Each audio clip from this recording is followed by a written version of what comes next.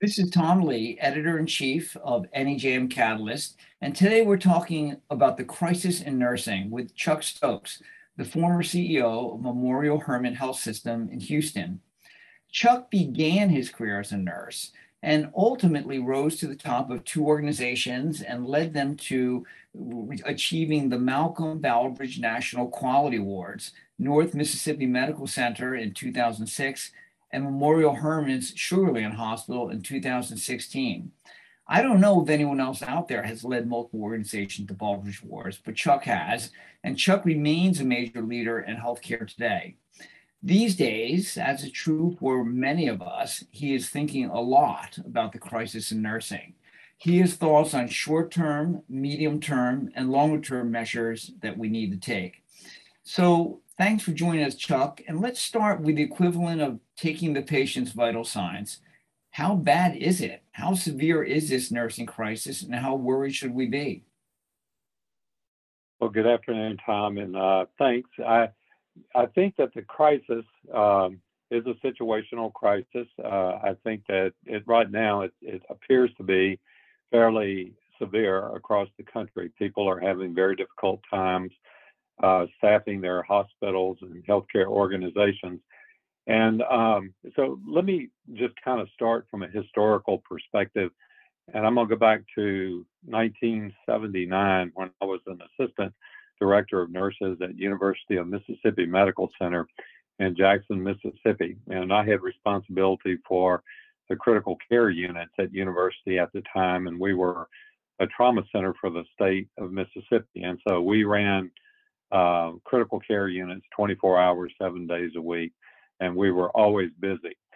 And so I can truthfully say that since 1979, I have been recruiting nurses for the last 44 years of my career. It never stopped. And in 1979, we were recruiting nurses from the Philippines, from Canada, from England, and we were doing the same thing that people are today. We were offering sign-on bonuses, we were leasing cars, we were paying referral incentives to get nurses to come to University Medical Center. And so when I left nursing and went into healthcare, becoming a healthcare executive after graduate school, I've been in 8 different organizations in my career, and literally in all 8 organizations for 44 years, I've never gotten to a point where we had enough nurses in our organization. So that's kind of a ironic type situation to be discussing from a historical perspective compared to where we are today. But some of the historical issues about nursing education, many years ago, back in the 70s and 80s, there was very stringent admission criteria for nurses, which actually limited the pool. And then there was the same thing that we're having today. There were not enough faculty. They were poorly paid, and there wasn't enough nursing faculty because when nurses got out of nursing school, they could make more money practicing than they could teaching. So you had to really have somebody that was very committed to the academia and research to go into nursing education. And then there were always limited budgets for nursing faculty. If they were a nursing school attached to a big medical school or a lot of other allied health professionals, there were always limited budgets. And then because of the diversity of nurses forever, it was still applicable back in the 70s and 80s, nurses came out of school and could do other things than take care of patients. They could work for insurance companies, they could go to work for pharmaceutical companies and biomedical companies. And then what we've seen in the last 5 years is we've seen a lot of nurses realize that, wait a minute, I can kind of put, especially millennials and younger nurses, that 25 to 35 year age group said, hey, I can put my career on hold for a couple of years. And I mean, I can put my life on hold for a couple of years, go back to school and become an advanced nurse practitioner, and I can double my salary. And so for those reasons, you know, I think nursing has always been a challenge to have enough nurses to keep up with whatever the demand is. And so the new issues that we're faced with now, that we're going to be faced with in years to come, is first of all just aging of the workforce, and that is the same as the aging of the population. We got 10,000 people a day turning 65 years of age or older, and if you look at nursing, I think the last statistic that I saw was 50% of the nursing workforce is over 50 years of age. So that amounts to the brain trust, really, for nursing. And then so you got aging of the workforce, you've got nursing engagement. And I think that this is an issue for healthcare workers in general. It's not just for nursing, but Gallup released a poll in 2019. I think it was June or July of 2019 that said basically that only 37% of the workforce is engaged. Now that's a scary number, because that means 63% is either moderately engaged or they're not engaged at all. And when you think about engagement and what nurses do, and you think about our commitment to high reliability and zero patient harm, that becomes a very scary percentage if only 37% of the workers were engaged in 2019. And that was prior to the pandemic. That was prior to COVID. And then I think some of the current issues that nursing and other allied health professionals feel is respect from administration. Nursing has always wanted input into patient care decision making, and that's not always been the case in all organizations. Now, there are a lot of organizations that have been very forward thinking, and they have provided nurses in governance roles. They have brought nursing personnel on their boards, and they have put them on governance committees for the organization. But I think that the nursing respect and the respect for clinical care givers and physicians, I will say that is also applicable for physicians, is something that's very important. And then, of course, over the last 18 months, we have issues with burnout and moral injury as a result of the pandemic and the work environment that's created. And so the burnout and the moral injury just comes from, nurses and other allied health professionals get put in positions for which they don't feel like they were trained for. And of course, no one feels like they want to offer anything other than optimal care. That's what nurses have always wanted. And they want to make sure they're staffed appropriately and they have enough support help to provide excellence in patient care.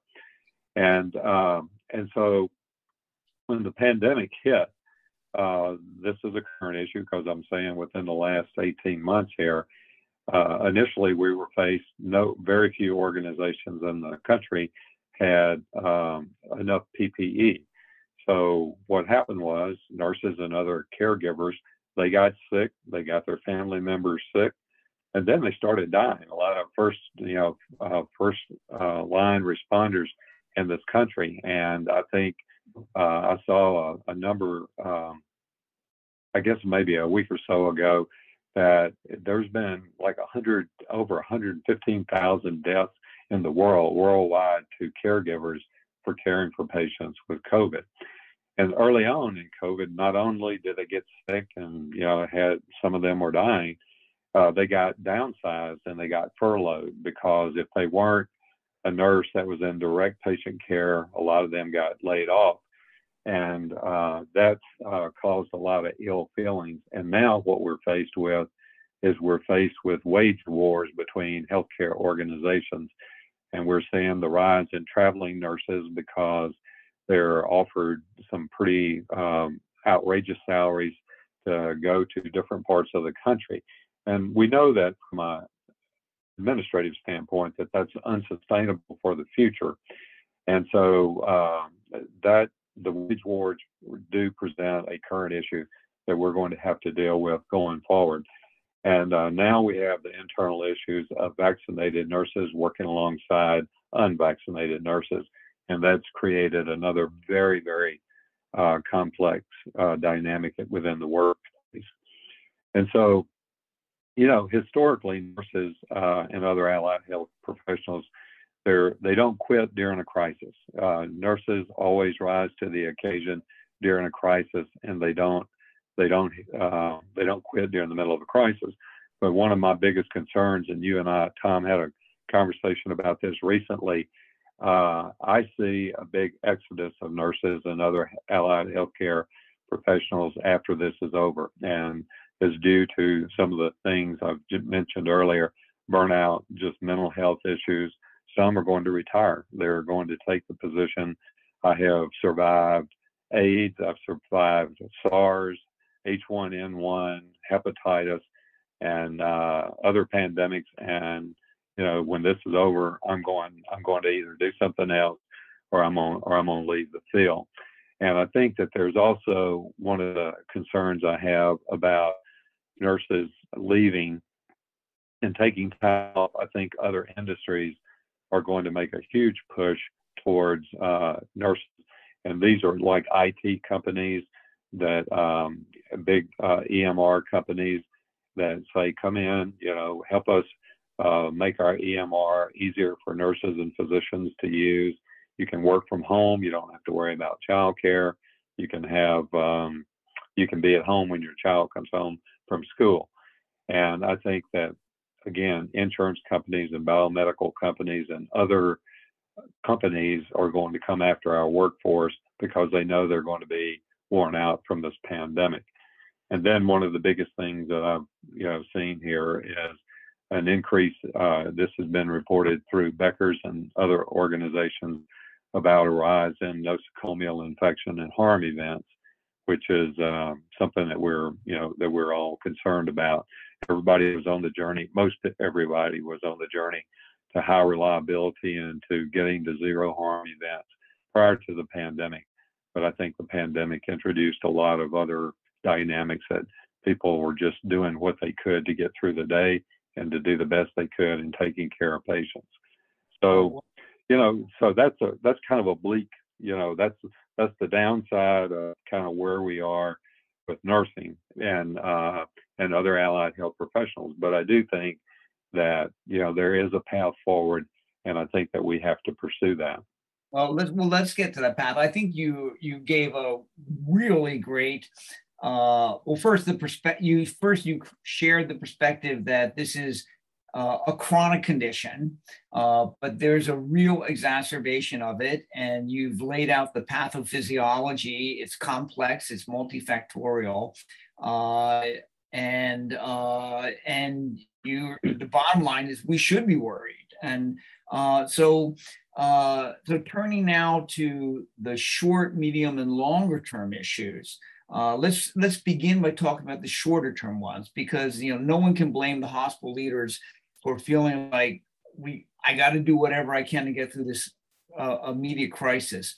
So what are the most effective short-term measures that you see being taken out there? Yeah. So I think that the leadership, what leadership in the organizations are going to have to do today is, one, they're going to have to be better listeners than they've ever been. And we have, in the past, probably has listened as good as we should to physicians and nurses and other caregivers. But today, I think that the issue of empathetic listening has to be a core skill set of any leadership team. And I think that the second thing is we can use the issue of embracing diversity, equity, and inclusion within our organizations so that what nurses have always wanted is they wanted a voice in how the organization is run and how care is given. And so I always think about diversity as having a seat at the table. Inclusion is having a voice in the organization, and belonging is basically having that voice heard. And that's really what all caregivers want from their leadership. And this is a great time to not just give lip service to diversity, equity, and inclusion, but to reach out and embrace it and bring the caregivers to the table and ask them, how can we solve these mega problems that we've got with financials and quality and safety and staffing and all this? Because if you ask physicians and you ask nurses and other allied health professionals, they will tell you. All you have to do is ask them and listen. But you got to bring them together in some type of affinity group or human resource group. And I think that that needs to be done by the top leadership in the organization. It can't just be through the HR department or your CHRO. It really needs to come and be led by the CEO in the organization. And I saw this quote from Arthur Chan, who said, "Diversity is a fact, equity is a choice, inclusion is an action, and belonging is an outcome."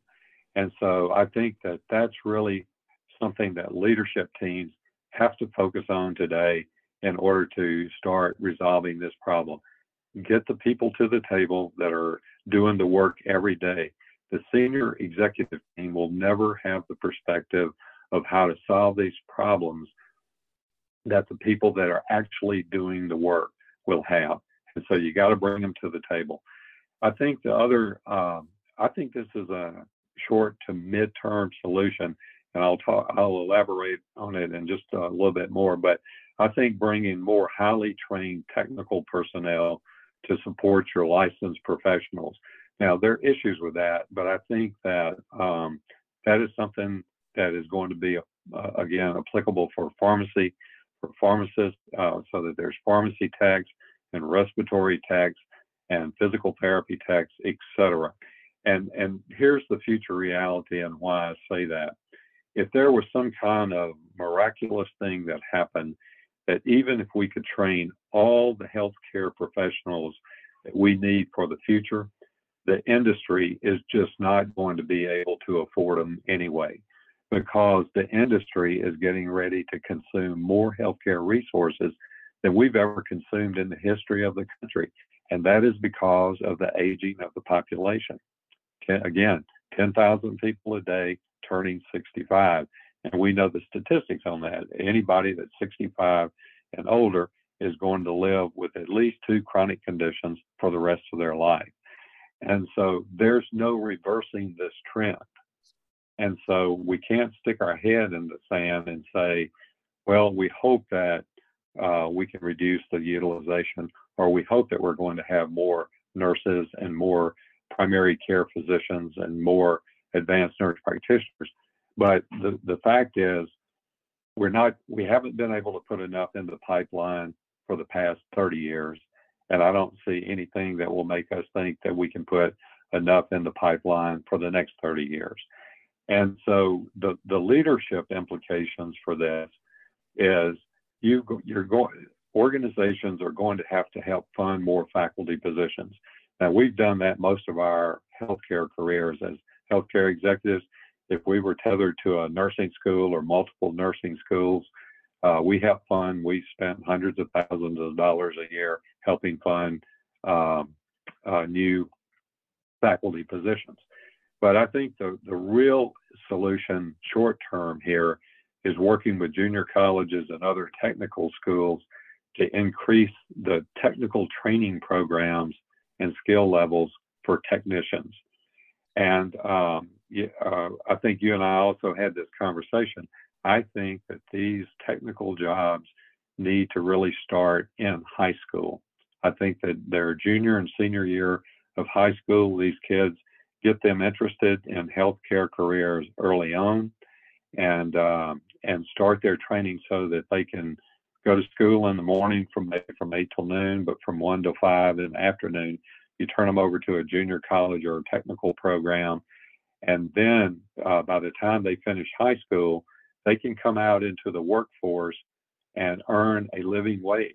And, in a lot of cases, this just not only will it give the student a path forward career-wise, because we know that if they were good employees, we'll send them back to school from a healthcare organization. We'll tuition reimburse them to go back and get a BS degree and some allied health professional. But I think that is one of the short-term solutions. It comes with some thorny issues, and I'll talk about those in just a minute. But I think that the other thing is It's working with the professional associations to enhance the allied healthcare's professional training. Now, when you start these technical programs, sometimes allied health professionals say, well, all you're doing is trying to replace a licensed person with a technical person, and you might even hear the term, you're dumbing down the profession.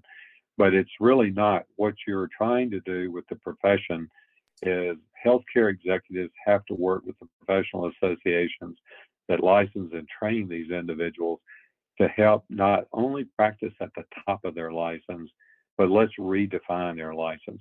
What is it that more can a BSN nurse do versus the things that they are licensed to do now? What other skill sets can they do? And then what other technical things can you take off their plate? Starting IVs, drawing blood, a lot of these task-oriented things that a competent technical person can do. And then I think that organizations are going to have to provide more scholarships for employees who go into nursing. And you know, I mean, one of the things that you could do short term is if you've got an employee that's a nurse or any allied health professional in your organization, and their children want to go to nursing school, pay the child's tuition to go to nursing school, and then ask them to, for every year the organization sends you to school, you owe me 2 years. You owe the organizations 2 years of service once you come out of school, and that way you retain an employee, because the employee's never going to leave you to go somewhere else, because you represent the tuition for their children. And then the child, if you got a year to 2 years after they graduated, for every year that you sent them to school, you know, that's kind of a win-win. And it sends a very strong message to the organization. We care about you as a nurse, and we care about your family. Yeah. And then I think more nurse residency programs. We can't take nurses out of school, and we haven't been able to do this for a long time, and put them in the workplace and say, go take care of patients and provide excellent patient care. You're going to have to have a very disciplined nurse residency program that might be up to a year before you turn the nurse loose to take care of a patient on their own. And we had great experience with this at Memorial Hermann. We did it for the last, 5 or 6 years I was there. We took a nurse out of school and paired them with a mentor for a year. But our retention rate on nurses that were coming out of that nurse residency program, after 2 years, it was over 90%. It was like 92 or 93%. And so that again says, you know, we care about you as a person, and we want you to be successful in our organization. And then I think building trust and resiliency, organization leadership has to focus on that. You know, we always say progress is made at the speed of trust. You got to build trust with your organization. And when you're looking at resiliency, things like flexible work schedules, you know, job sharing, splitting shifts, those kind of things, incentives for retired nurses to return to the workforce. I know a lot of people are doing that. My wife is a pediatric nurse practitioner by training, and she and I are both volunteering at a vaccination clinic here in Huntsville. And we've been vaccinating people because we're both old nurses at the end of our career. And here we are, how we started our career vaccinating people. But we're doing it from a volunteer standpoint. But you have a lot of your volunteer, your retired nurses, or those that recently retired. You got to remember they're also your brain trust in your organization. And if you can bring them back in, and they might not can work 12 hours, but if they can split shifts and work 6 hours, or split 6-hour shifts, that would be a really good thing. And then I think that we know that nursing enrollment, we're seeing that up in many nursing schools. However, our school here in Huntsville, our nursing school, the enrollment is down because some people are saying, maybe I don't want to go into the nursing field. But you also, the pandemic has inspired a lot of people. I I think, to go into healthcare. And so we also should be encouraging more nurses to pursue advanced degrees to, again, enhance their skill set so they become more important to the organization. And identify internal talent within your organization for promotion. If you've got a good ward clerk, or you got a good med tech or a rad tech, and you think that person has the capability of functioning at a higher clinical level, invest in that person and get them into an advanced, either an advanced degree in their field, or get them into a nursing program if they're in that technical group. And then I think you have to invest in your leadership academies within your organization. How does your organization train leaders for the future? Yeah, I think other things. You covered a lot of ground, and I would say that I'm listening to you and taking notes here. You covered some really short-term things besides, just doing, the usual HR stuff, but like the listening stuff in particular. That's something that people can really emphasize this week. You brought up longer-term issues, and I think the big takeaway that I hadn't really thought of is it's not just thinking about the pipeline of nursing, but it's the pipeline of the other types of work around them that can help with the redesign. Yep. But let me turn just back a little bit to the medium term and the job redesign issues. And you talked about, politically sensitive steps like bringing in other types of personnel. But I think the specific thing I wanted to ask is like the actual, I see nurses doing a lot of time documenting, and what do you think is the low-hanging fruit of what we can take off nurses' plates and give to someone else? That might be something that it may not be something that can be done this week, but it might be something that can be done over the next several months. Any thoughts on that kind of redesign? Yeah, I mean, it's kind of back to how can you bring somebody, and I think some of this can be done within your organization as well, but it's taking those technical skills that can be done safely by a non-licensed individual. And sometimes nurses are hesitant to give those things up. But again, it is like, it's like starting IVs, drawing blood, doing sterile dressing changes, ambu and suctioning patients in the ICU, range of motion. It's those kind of things that you really want the nurse focused on. Here's my nursing care plan. I've implemented it. Here's the patient's response. What do we need to alter the plan to make it more clinically efficacious for the patient? What do I need to be having conversations with the physician and the medical team about this patient's condition? And these other tasks that are really technical task-oriented things can be done by another person. Now, you can do many of those things inside your organization through your in-service training programs. The thing I alluded to earlier about, getting people in high school, junior and senior year of high school, that's a little bit, that should be viewed as short-term, though, in my opinion. I think that's something that they are starting that for like LPN programs in some high schools now, so that when they graduate from high school, they can sit for their LPN exam, and they can do that. But I think that technical level skill set for nurses should start. You can start it now within your hospital and just say, this is and you're going to have to probably work with the State Nurses Association to say, we're okay with somebody, a technical person, drawing blood or starting an IV, et cetera. I'm sure you have to go through those hoops, but you shouldn't wait on that. Those are things that you should really start now. Well, wrapping up, let me ask, you to think back and say, and share what drew you to nursing. way back when and when you were starting out?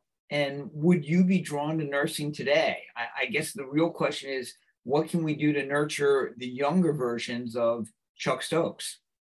Yeah. Well, I think healthcare people, healthcare professionals are drawn to the field for the same reason. They want to help people and they want to make a difference. I think that people still want to do that.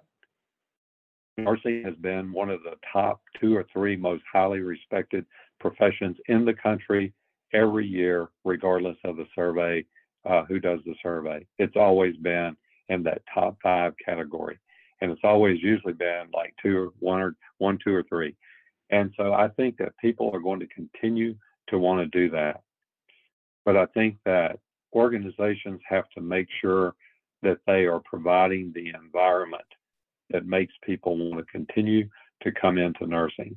And that environment is, they got to take care of their employees. They got to provide child care. They got to have 24-hour, 7-day-a-week mental health services. They have to embrace diversity, equity, and inclusion. They have to get through these big barriers. They got to have leadership teams that have zero tolerance for leaders that don't treat people with dignity and respect, and that are not empathetic listeners. They have to have that to build trust and build a culture within the organization to support zero patient harm, high reliability, the things that attract people into healthcare, whether it's nursing, physicians, or other reasons.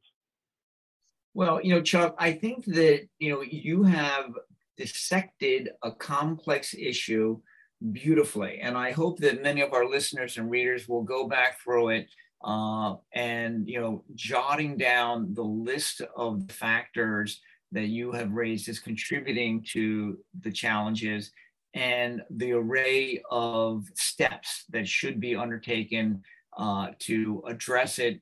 And my hope is that we will, and that we'll be continuing to attract the younger versions of you, and that we will have a better healthcare system as a result. I'm sure this issue is not going to be going away anytime soon. As you said, you've been working at it for 40 some years. We will be coming back to you for more insights and commentary of how we're doing and what we need to do next. So thanks again for all of your time and your thoughts.